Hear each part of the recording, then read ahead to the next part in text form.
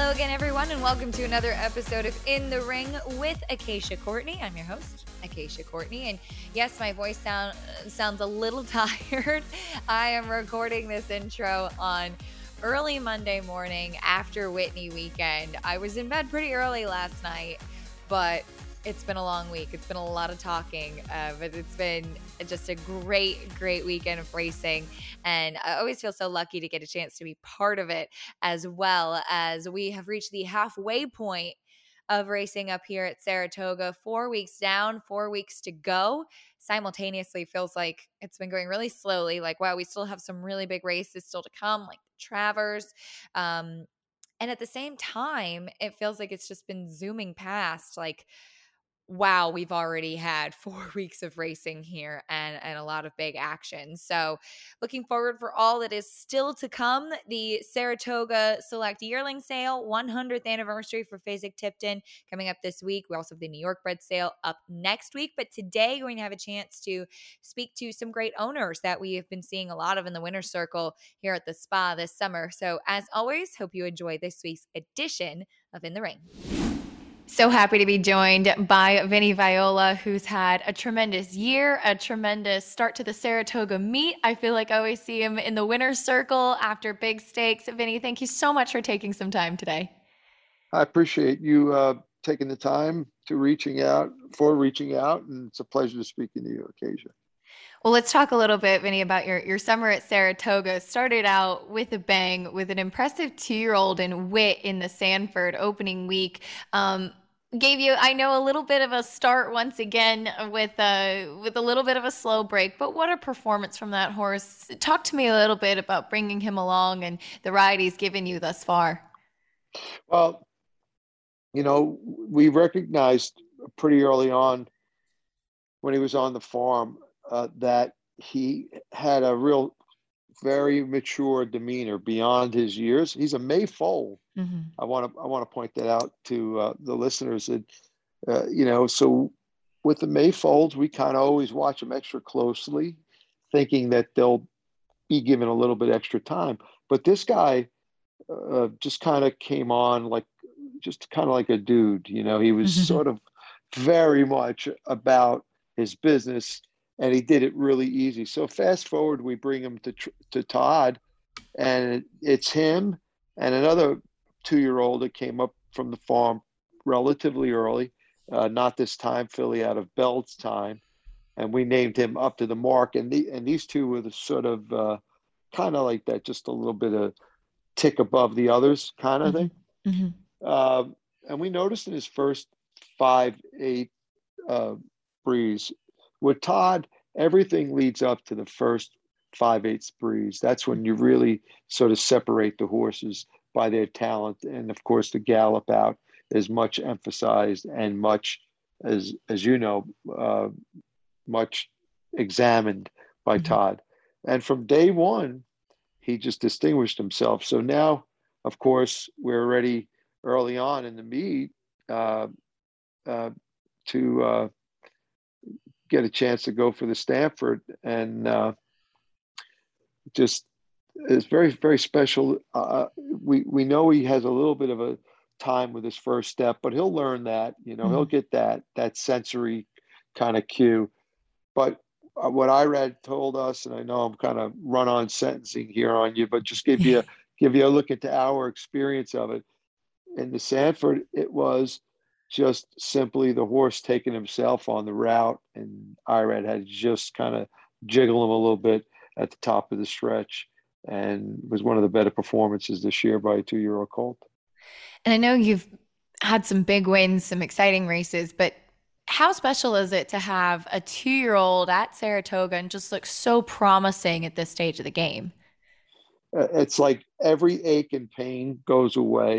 You don't have to go to the chiropractor anymore. You got a little bit of spring in your step when you want to do your daily workouts. If you try to stay, it's like your whole life is set around the expectations of the horse. There's the old saying, right? You're never going to get gravely ill if you have a real fast 2-year-old at the barn. They just keep you going.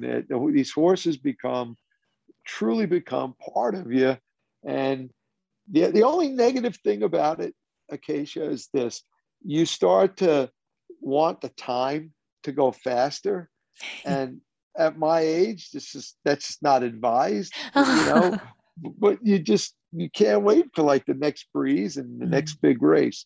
So hopefully, the hopeful will be his next time to really show his stuff. He breezed a half this morning, galloped out really nicely with another very good horse. And I was saying to Todd, I just literally got back to the house from Todd. It seemed to me like he's doing it easier and easier, and he is growing. So anyway, I just thought I'd share that with you.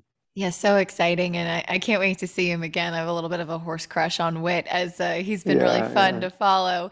But, I but do too. I can understand. I can understand why. And he's a horse Yeah. that you own in partnership with Mike Rapoli. And I know you guys have really come along through horse racing together and had a lot of success together. Tell me a little bit about owning horses with Mike and what's that like? Well, I think the best way I could describe it is I don't know if you were uh, able, or I should say privileged, to hear Mike's Mm-hmm. introduction speech for Todd to the Hall Yes. of Fame. Yes. Okay, so that tells you everything about Mike. His heart is bigger than his personality. His personality is larger than life, Mm-hmm. and he carries a brain with an IQ that's hyperkinetic and very detailed oriented, and he's driven.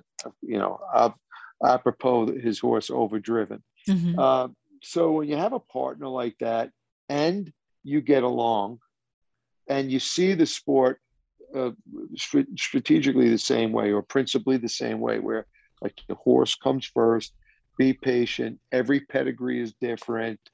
We work really hard at understanding the personalities of our horses. When you have a partner like that, it's seamless. So Mike likes to say, you know, uh, Vinny lets me make most all decisions, but uh, you know, if Vinny makes a decision, right, we go with it.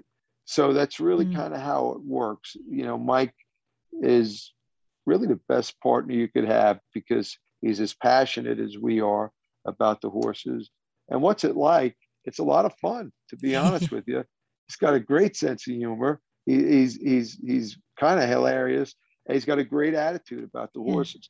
And if you didn't notice, you probably do now. If you didn't know, him and Todd are like they're best friends. Besides being owner and trainer, and you would never see these two people with kind of different personalities. So I feel blessed to be part of it. And let's just say if the three of us are together, uh, I'm I'm saying the least, listening, learning, and laughing the most. I get the best of all worlds because I get to laugh at the jokes and really actually really take a phenomenal ride with two champions. So I'm very blessed. Great partnership. Well, we saw you all in the winner circle together after the Curlin as well with Dynamic One. Really kind of a breakout performance from him there, and Todd saying maybe onto the Travers after that and putting him in the mix. That's got to be an exciting ride to be on as well. Oh gosh, almighty! I mean, we've been expecting that race from Hmm. Dynamic One. Listen, these horses in the community, in the stable Hmm. here in New York. You know them, and everybody has acknowledged from the start that Dynamic One, it should be a special horse. You saw it in the wood. He kind of gets to the lead very nicely, is ready to extend the lead, and he just kind of idles. And Verbonic, we all know, on the last jump, gets him at the wire. That should have been his sort of foundation race. In my mind, he almost came out of the race a bit confused. We have to put a line through the Derby. The horse trains like a very special horse in the morning. And I think the Curlin was the race where he might be telling us, okay, now I'm ready to be a very special horse. All of that to say, what Irad said in the curling, he was always in the bridle, really nice. He never had to urge him. He was cruising in a mature way, kind of knowing where he was. And as soon as Irad directed him, he shot like a cannon. And to be totally candid, I expect the same kind of performance from him in Travers. I think he belongs there. So we'll see what happens. So super excited. This is like one of those summers at Saratoga where, you get it. It's like, it's too good to be true. You always, with these horses, you always wonder what they're going to do to make life interesting, so to speak. But it seems like things are really clicking, and I'm so happy for you because I know how enthusiastic you are about the game. Thank you. Talk to me a little bit about that feeling when you do see things kind of come together, because anybody that's been involved in racing in any piece of the industry knows how tough it is just to get a horse to the racetrack, let alone to win the race. Well, the first thing is you have to acknowledge constantly that it has very little to do with you, that you are blessed with good fortune, no matter how hard you work. So I always describe horse ownership as being blessed to be in the position to have the privilege to apply your resources to create a situation where you do everything you can to eliminate as many risks as you can so you can enter a lottery. I mean, it's like it's the hardest lottery in the world to enter because you have to work at it, right? And it's really, that's how I describe it, because you do everything you can to make it appear as though it's a rational and intelligent exercise. And at the end of the day, what we learn the longer we're in the game is that we just don't know. And so with that attitude going forward, when you get a horse to the races, it doesn't matter what condition, what kind of race it is. You know what went into the team effort to get that horse. When that gate opens and that horse performs, there's a feeling that I wish for everyone, because if people could carry that feeling with them, there'd be a lot less problems in the world. Trust me. That's true. One of a kind feeling. One of a kind feeling. Both of the horses we talked about were purchased as yearlings. Tell me a little bit about the process, buying horses, deciding which ones to partner up on, and which ones that you want to add and to carry your colors to the races. Fantastic question. Fantastic question. So the act of actually deciding which horse, let's sort of take it from the sale, the horse entering the ring, okay, everything that happens before you decide whether or not you're going to be on a horse. So obviously we have a pretty extensive team between Mike. Mike has a team that he sort of formed and, let's say, manages. I have a separate team that I formed over my experience and I manage. We act in separate capacity at the sales. We look at every horse that fits our general standard. Here's the general standard. We want really, really fast dirt colts to win American Classic races. That's our single criteria.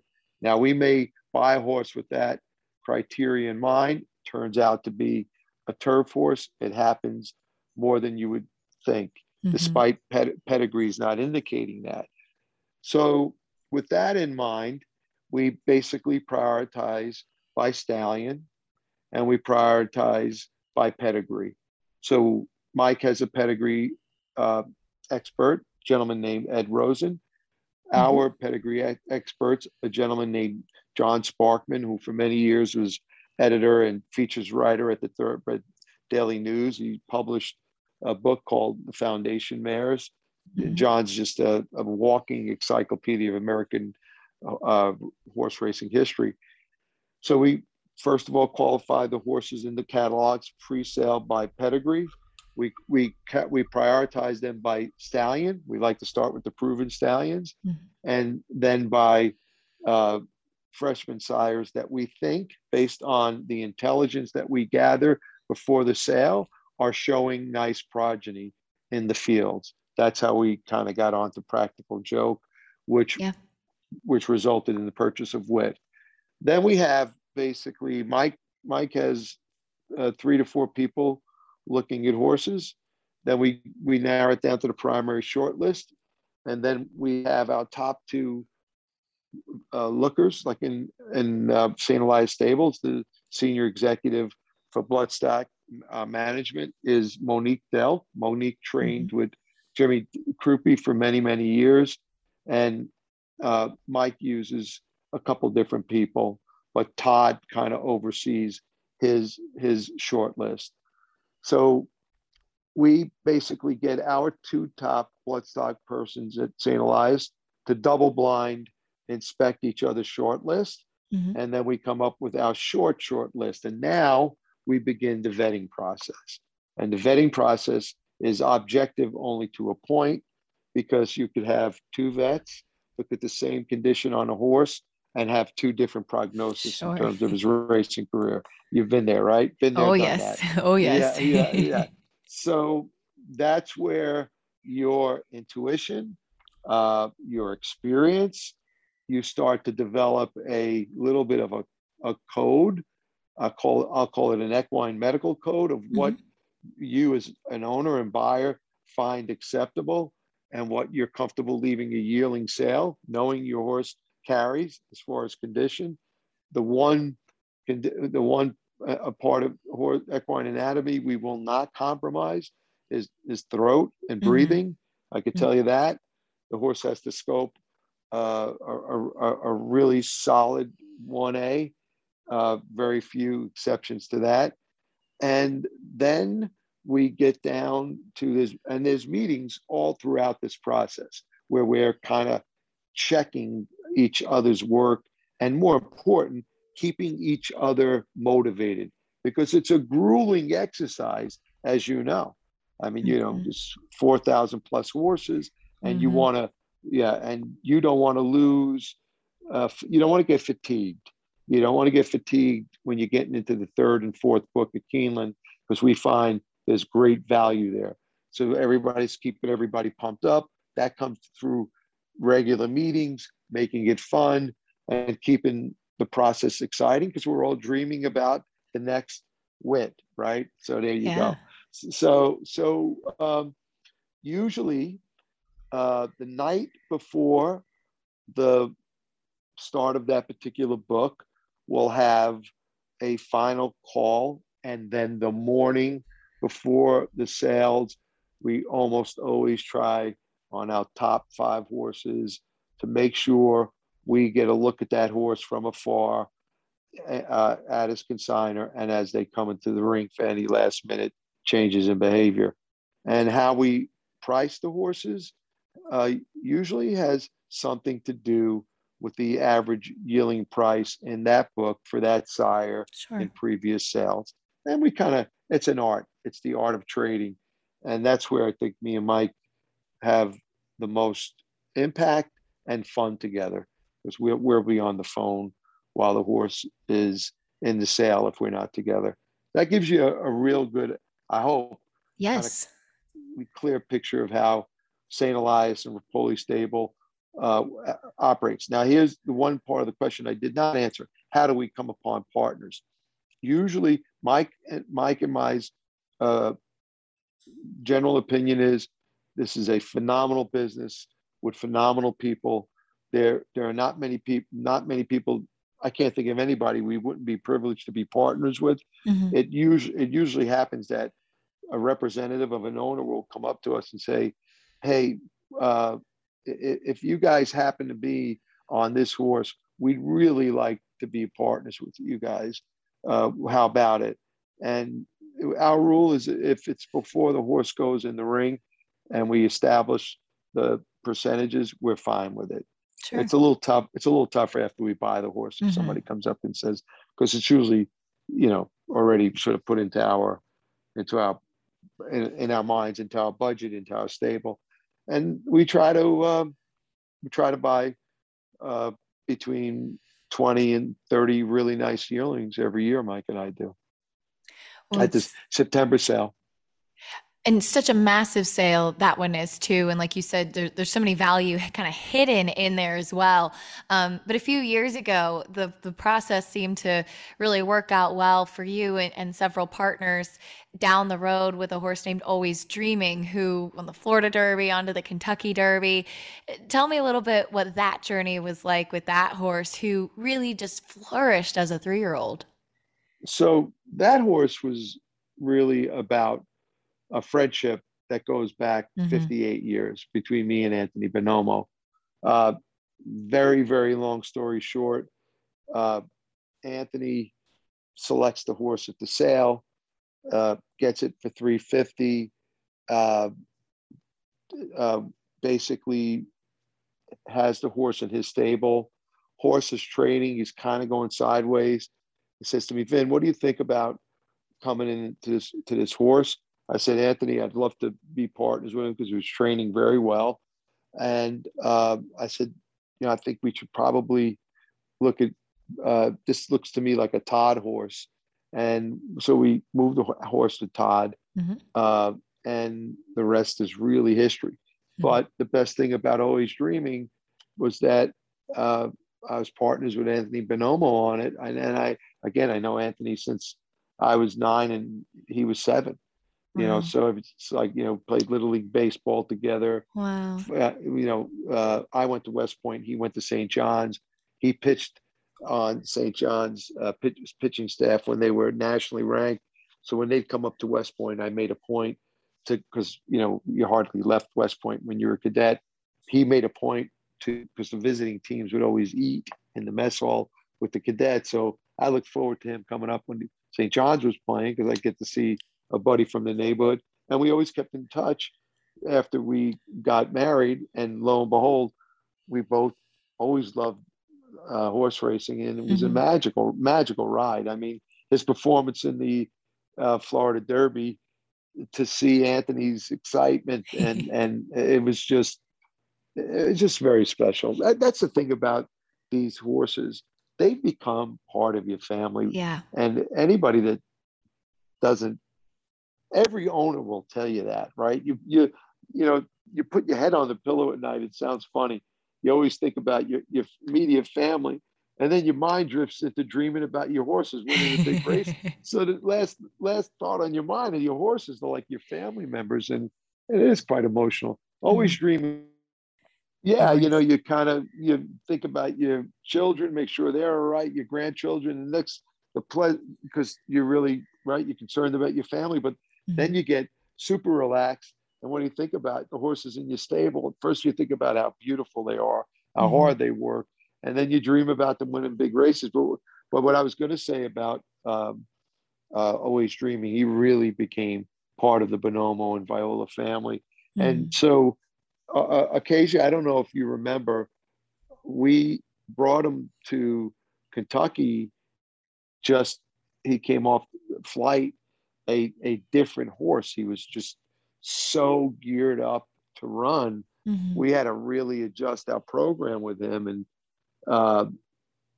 I think he ran the race of his life in the Derby, but I'll tell you what, he was a special horse. And that feeling I can't even pretend to recreate when he crossed the line. It was just special.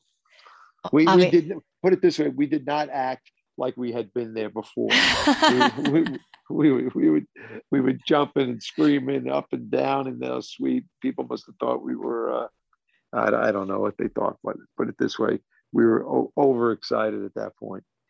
Well, I cannot imagine what the feeling like it is of winning the Kentucky Derby. But I mentioned he won the Florida Derby prior to that, and you won the Florida Derby this year with Known Agenda, who was a horse that you bred as well. And I wanted to ask you about that and getting involved in the breeding side of things.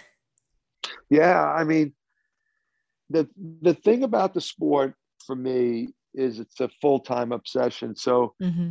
my wife will tell you that I spend way too much time in the pedigree books and history books about horses. So the breeding is a uh, is really for me a passion, Hmm. and just again every horse has a story. So being as completely simply candid as I can, as you know, we entered Known Agenda, who was a Curlin colt out of a very special mare that John Hmm. Sparkman selected for us, a grade winning mare called Bairama, who ran mostly on synthetic and turf. And she was by a sire named Byron, who was a very speedster horse, but not a phenomenal sire. Anyway, this Curlin colt always was special in the field, always had his own mind, and was quick as hell. So long story short, we bring him to Saratoga. There are three Curlins in the corridor of consignor stables. Jerry Dilger, the late Jerry Dilger, consigned them for me. And the other two Curlins were magnificently behaved, came out, presented themselves every time as though they were curling himself. My Curlin comes out of it. He's always on his hind legs. And by the way, he liked to be on his hind legs his whole life for some reason. He was playful more than anything. Yeah. And Jerry said, I can't get anybody to take this horse serious. So we kept lowering the reserve on the horse. Finally, we lowered the reserve as low as we can, and nobody would take him serious because he wouldn't show professionally. And the other Hmm. two Curlins went for a lot of money. Long story short, after the sale, I speak to a couple people. They think about uh, uh, buying them for the reserve, and they decide, Vinny, I'm going to wait. So what I do after trying to sell the horse to four different people, I talked to I. This is a funny story. I talked to Eddie Woods. I said, Eddie, I'll tell you what, let's pinhook him. I'm going to send him to you. We'll pinhook him. But because COVID canceled the Hmm. 2-year-old sales, we got to send him to Todd because he was conditioned. And as they say, the rest is history. Hmm. And I will tell you, this horse was a gentleman's horse as a racehorse. Never missed a day. Fantastic attitude. Complete. So he just didn't want to be a show horse, or he didn't want to leave the Viola family. So I mean, I Mike probably doesn't remember this, but on one of our many phone calls, I offered him to take half the horse, but the horse was already, I think, about to get in training. He says, "No, no, that's your horse. You bred him." And here we go. And in his maiden race or second race, he goes head to head with greatest honor, Hmm. who's a great horse, and he shows us that he doesn't like to get beat, wins by a nose. And of course, we go to an allowance race next, and then to the Florida Derby. Unfortunately, we drew the one post, and he was not prepared for what happened after the gate opened in the Derby. And I thought he ran a real nice Belmont. Hmm. And if we didn't try to win the race, we had to move a little bit early to close the gap there. We probably cost ourselves third in that race. Point I'm making is uh, he's being pointed. He's got a couple of nicks and knacks right now, being pointed to the Pegasus. So we'll see. There've been a couple of stud farms that have taken a real strong interest in him. The question is, do we retire him, or do we try to come back full force in the Pegasus? But very special. Another horse that's a true blessing. I mean, a real blessing. Then you come here to Saratoga, and you got Wit, and I don't want to not stop talking. I'm sorry, I once you get me talking about my horses, but I'm I enjoying it. I appreciate the opportunity. But we can't forget about Dr. Post. Yeah, And absolutely. Joel Rosario just did a fantastic job moving him up a bit in the Monmouth Cup. And I thought he raced against some pretty good horses there. So now it's either we take a shot with him in either the Jockey Gold Cup or the Pacific Classic. So we'll see. Cool. Yeah. He's twice a Grade 3 winner. Mm-hmm. He did a really nice job in the Westchester Mile. He did not take interest in the Met Mile, and then we put blinkers on him, and he's moved forward again. So I think he's at the point in his career where he's going to tell us if he wants to be a champion or not, and hopefully he will. Well, some exciting stuff coming up. It's been fun following him and his improvement. And Vinny, I can't say thank you enough. It was so great to get to hear a little bit about your process, and wishing you all the best with the rest of Saratoga and all those big races coming up. It was my pleasure, Acacia. And thank you so much. Thanks for your passion for the sport. Thank you for the great job you do as an ambassador and journalist, because, when you and I know the sport as the greatest sport in the world, and you only have to get a person around the horses and to the track one time, true. Right? And there you have a devotee. I mean, how could you describe yesterday's energy and the amount of fun that was had at the track? So thank you for giving me the chance to express my passion for the sport. Thank you. So happy to be joined now by Dean Reeves, somebody that I've gotten to know well over the last couple of years, and just such a great enthusiast of the game, and so fun to be in the winner's circle with as well. And Dean, thanks for joining me. We've been seeing you in the winner's circle quite frequently here at Saratoga this meet. Well, thanks for having me on the show, Acacia, and there's nothing better than being in the winner's circle at Saratoga. Well, tell me a little bit about it, as I remember talking to you a couple of years ago, and you had told me that you'd never had a 2-year-old win at Saratoga before, and you've had a couple since then, and an exciting one this summer as well. That 2-year-old at Saratoga first time out has to be the best feeling. It is. I reflect back even on the Sin Bay's win 2-3 weeks ago, and how exciting it was, and how exciting it happened to be that my son and granddaughter were here, and my granddaughter's 9 years old, and she got to walk the horse in with me, and those are just special memories, and it was just a great day. When you are looking to buy 2-year-olds, or maybe they are perhaps homebreds for you, or whatever the situation may be, for you as an owner, what are some of the things that you like to see in those young horses at whatever stage you buy them before you bring them into the program with your trainers and to wear your silks on track?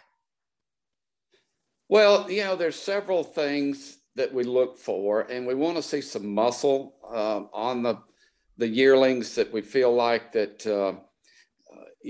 down the road, they're going to develop in, and that they've got the frame and the muscular development that's going to come. Because we're looking at basically maybe teenagers at this point, and you hope that everything you buy in the fall, coming up, all these sales, you're a year away from finding out whether you made a mistake or not, and how things turn out. So we're trying to look at those indicators with regard to, I don't know, some development in the shoulders and the hips that you think have got enough muscle right now to be able to carry some speed.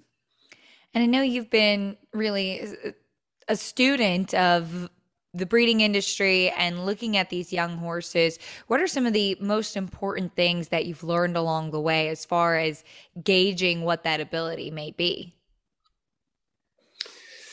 Well, that's a good question. I think what's helped me the most is going at it with a team approach. And for the last several years, 4 or 5 years, Jimmy and Martha Gladwell have been helping me. They get to just about all the sales. and Jimmy and Martha too, have a good eye for what they can see in the development of horses. And so I also like to see the trainer's input on the horses because, you know, if they buy in on a horse, that's a horse they'll probably get the following 6 or 8 months later. And so as a team approach, we can go to these horses as we look at them in the sale. And I've gotten to where everybody is comfortable with saying what they do and don't like about the horses that we look at. So when I go back and look at pedigree, we do like to see some wins in the mare side. They don't necessarily have to be stakes winners, but you do like to see that the mare can throw a winner and that there's some talent, you know, within the female family. And then with regard to the stallion side of it, you know, I think there's so many good stallions out there, but, you know, you do get up into the proven products of the Into Mischiefs and Uncle Moe's and so forth, that you know what you're going to get on that side. So if you go to a first year stallion, then you're taking a bit of a risk because you don't know how some of their offspring are going to turn out. And so we also go to the weanling sales, and that gives you an early look at some of the foals that are going to end up coming around the corner and being yearlings. And then we start to look for muscle development, length of walk, how good their stride is, and how we feel like they'll be able to reach out.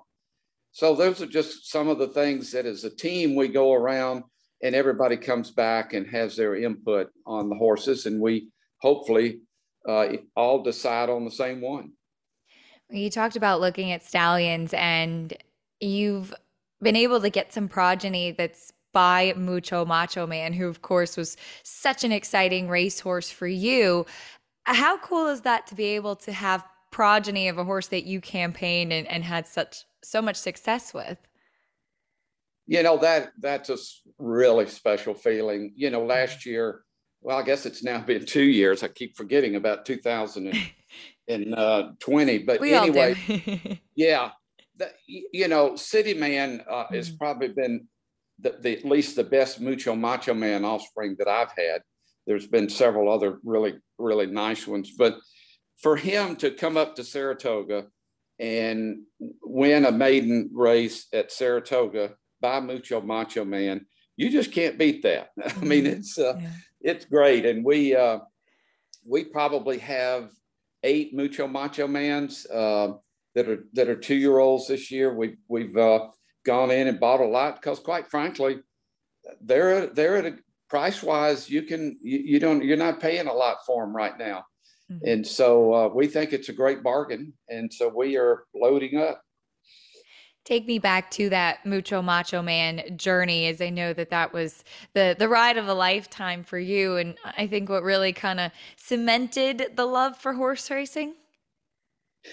Well, there's no question about it. We were talking about this the other night that I think he was the 4th horse I ever bought. Wow. And, you know, when you come into something, you know, and then 3-4 years later, you win the Breeders' Cup Classic. I mean, that's crazy. I mean, before we knew it, we were on the road to the Kentucky Derby. And you know, I remember telling our family that, you know, hey, you know what, we may have a horse in the Kentucky Derby, go buy your tickets. And this was like 6 months before. And I had no idea how you got a horse in the Derby. So, you know, I called up to Churchill and introduced myself to them, and I was thrilled that they knew who my horse was. So it was a lot of, we were pretty naive, but, you know, everybody, the people that have been in the business a long time were just great to us. And what a ride to running all 3 of the big 3-year-old races, running the Classic twice. I mean, it was just amazing ride. When you have a horse like that, of course, the goal, right, is to find the next one, to experience that again. What are some races that you would dream of winning as an owner?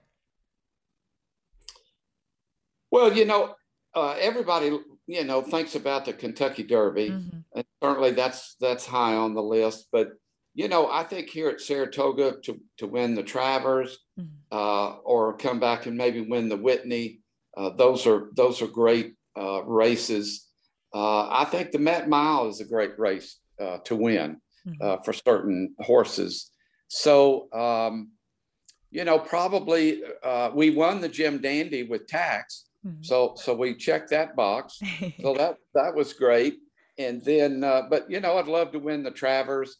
And then I think some, some of the bigger 2-year-old races always get you excited, because if you can win some of those, the Champagne or some of those type races, the Hopeful or any of those, it just gets you pretty excited about coming into the 3-year-old season. We've seen you being involved with New York breds as well, and New York Stallion Series for the fillies just this past week. As sport model's been on such a great run. What a cool little filly she is, by Freud. And tell me about those New York bred and New York Stallion races, and how great it is to be involved in that, and what they really offer to owners and breeders. Yeah, it is a great program. The New York bred program. The purse money is great, and we started getting into this program about 3 years ago, because I said, it makes total sense. We're going to spend time up here in Saratoga. Let's have some New York breds. So we started buying New York breds. We got really fortunate. Jimmy Gladwell and Miguel Clement, you know him. A little bit.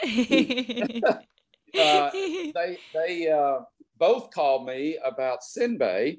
And don't you love that name, Sinbay? I do. So that was a New York bred. And so it makes a difference for us. If we had 2 horses, that we thought were equal, and one was a New York bred, I'd prefer to buy the New York bred. So we've started to have some success. City Man has won several of the stake races and some the New York bred races. Sinbay will be running in the Funny Side stake, New York stake. And Sport Model has just been a great surprise. Yeah. She's just gotten better and better, and got a great ride with Irad last week, and picked up another New York stake win. I know you weren't on track at Saratoga that day, so where were you watching the race? And what's that feeling like when you have a horse in a stake race at Saratoga, and she has just that exciting closing kick like she did? I had, we had to get back for just some medical visits and so forth, but I was back at the office and had the TV on watching it. And so I guess everybody thought something was going on in the office, because I was just screaming. Especially when she started sort of that second kick to get up, and I'm like, hurry, hurry, hurry! You're screaming for him to get there, and it was so exciting to win that. And I thought I'd won the lottery. I mean, it was just unbelievable. And a couple of people came by the office to make sure I was okay. I love it. There's just no feeling like a win, for sure. And celebrations well deserved. But Dean, I wanted to ask you too, as I know you're still very active at the sales, buying horses, but you've also gotten involved into the breeding side of things with the Gladwells as well. Tell me a little bit about that endeavor. Well, yeah, I started, when Mucho Macho Man started his stallion career, I felt like I, wanted to support him. So we bought some mares, and we have bred to him, and we bred some of our runners off the track. We bred to him. And, some of those I have kept, some I've sold to just get the progeny back into the market. And it seems like every one of them that I sold did really well. But that's good. You've got to help support the stallion. And so with that, we've bred back to Mucho Macho Man, and then alternate years with some of them, we have bred to McLean's Music, which is a stallion I like, and, sort of picked a few that way. And of course, Jimmy keeps the mares at his farm. And, it's just a sort of a side deal to do, to breed to them. It's a lot of fun. People have told me how much fun it is to breed and raise, the progeny and then have them win. That is pretty special. So we're hopeful that, we can get some good horses through breeding. And tell me a little bit about some of the challenges through breeding as well. I think that sometimes that may get overshadowed a bit because people watching racing see the excitement on track, but obviously there's so much that goes into it, raising a horse, choosing the mating, figuring all of that out, and just getting a horse to the racetrack. Yeah, listen, I'm not the sharpest pencil in the box when it comes to matings. And I try my best to understand it, and I ask a lot of people what they think. But at the end of the day, I don't know. It's such a weird deal. And I was going to mention that Dr. Shivel, Bill Branch bred him, and the first 6 go rounds he didn't get a whole lot, and somehow this one came out with Violence. And then after he was born, he gave the mare away. Well, now I'd love to have the mare back. Wow. So you never know. And then the tough part too is, we've had foals injure themselves out in the field, and, we lose the foal or something happens to them. It's not an easy process. Mm-hmm. And then of course, sometimes, you get the foal and 6 months later they say, well, they're a little crooked in the knee or this, that, and the other. And so it's not easy. So I give a lot of credit to the major breeders on the job they do to produce a top runner. It's such a difficult business, but I'm sure so incredibly rewarding when it all works out too. And for you as an owner, you've had a lot of great partnerships as well. Tell me a little bit about that and some of the people that you've been able to pair up with on a horse along the way. Yeah, partnerships are a lot of fun, really. Mm-hmm. I've met some of the greatest people that, normally I never would have probably partnered up with or got mm-hmm. to meet. And so, of course, Randy Hill and I have a lot of horses together. We've had a lot of fun. We've traveled over to England. We've been to Ascot together. And, it's just been great things to do, to have a runner at Ascot. We finished 3rd. We were kind enough to let the Queen's horse beat us. We didn't think it would be nice. It's not the gentlemanly thing to do to go over there and beat the Queen's horse. True gentleman, absolutely. So, and then Bill Branch out in California, we've had some nice horses together.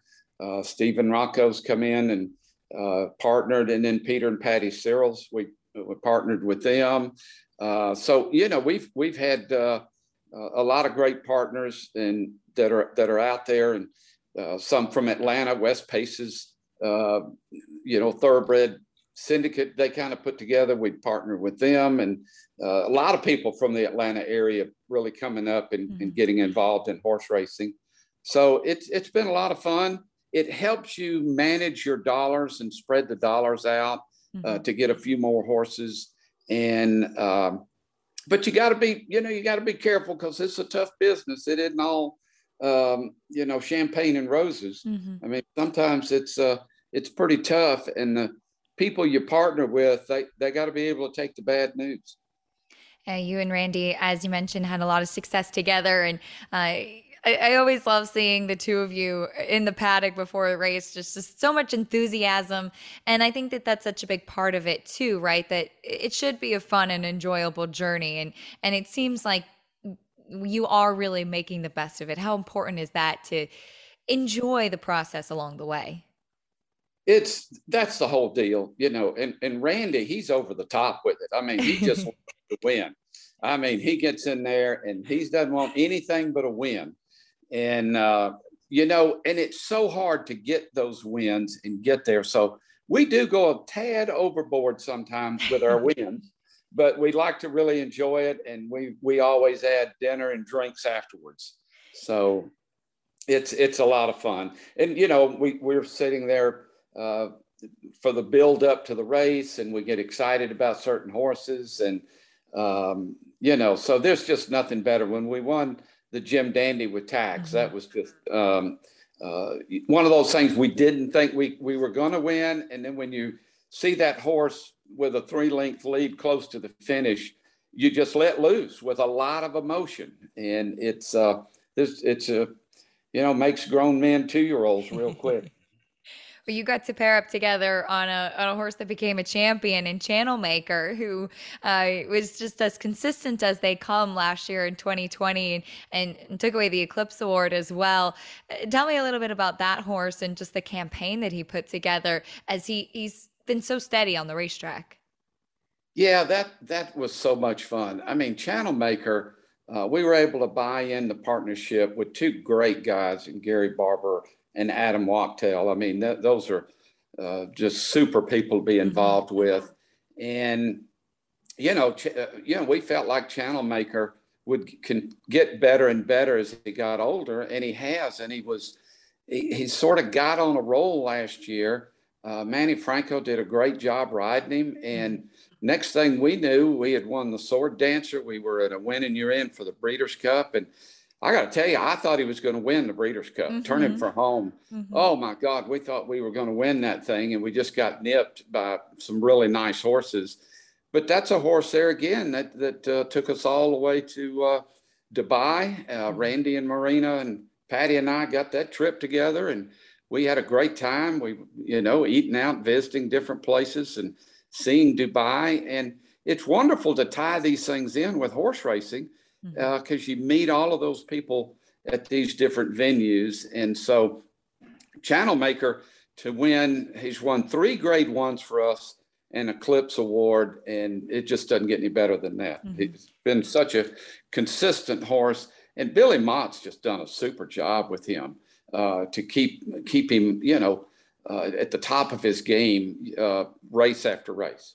He's been a fun horse to follow with that high head carriage of his, and he's very dangerous when he gets on the front end like he does. But Dean, some yearling sales coming up soon. We're kind of in that time of year, restocking the stable. What are some of the things you're looking forward to as far as the yearling sales season kicking off?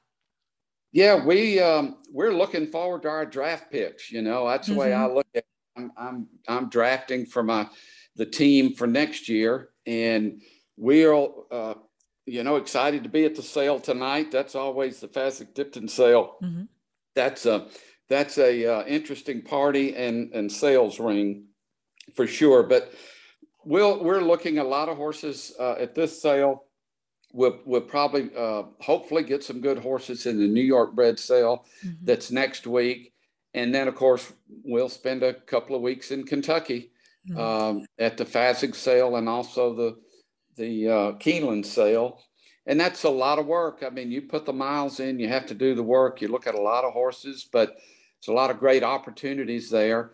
And that's why it helps to have a team effort when we can spread a number of horses that we try to take a look at and, reconvene. And like I said, a year from now, we'll find out whether we did any good.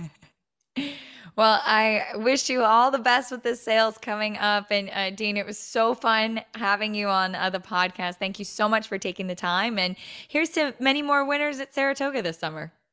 Well, as I said, I know if you're interviewing me, I've done something good. I love it. So I look forward to seeing you again at the tracks, but more importantly, in the winner's circle. Absolutely. Amen to that. And that'll do it for another episode of In the Ring with Acacia Courtney. I hope you enjoyed today's episode. I hope that you are going to be following along with the yearling sales coming up as Fasig-Tipton is celebrating the 100th anniversary of the Saratoga sale. It's going to be so exciting. You can tune in on the website too. You can follow along. There is a live stream. Check out social media. I'll be there at the sale interviewing buyers and consigners. There'll be a lot of action on the Fasig-Tipton social media channels, so make sure you check all of that out. It is the world's most prestigious auction of select yearlings in a single catalog. You have the best pedigrees, the best physicals. It's the sale of a century and has produced breed shapers, champions, classic winners, and international stars. Some recent grade 1 graduates like the likes of Known Agenda, who we talked about today with owner Vinny Viola, and Valiant Flagstaff. It's August 9th and 10th in Saratoga, and cannot wait for all of that exciting racing action. Make sure you check it out. And please share today's episode if you enjoyed it. Big thank you to Dean Reeves and Vinny Viola. I'm looking forward to seeing both of those gentlemen in the winner's circle many more times this summer. And as always, if you have any suggestions for this show, things you're interested in, please send me a message. Let me know. Stay tuned. Later on this week, we're going to have a full recap with some sound from the Saratoga Select Sale, and looking forward to all of that and seeing how these yearlings sell. But for next time, I will see you on In the Ring with Acacia Courtney. Thanks so much for tuning in.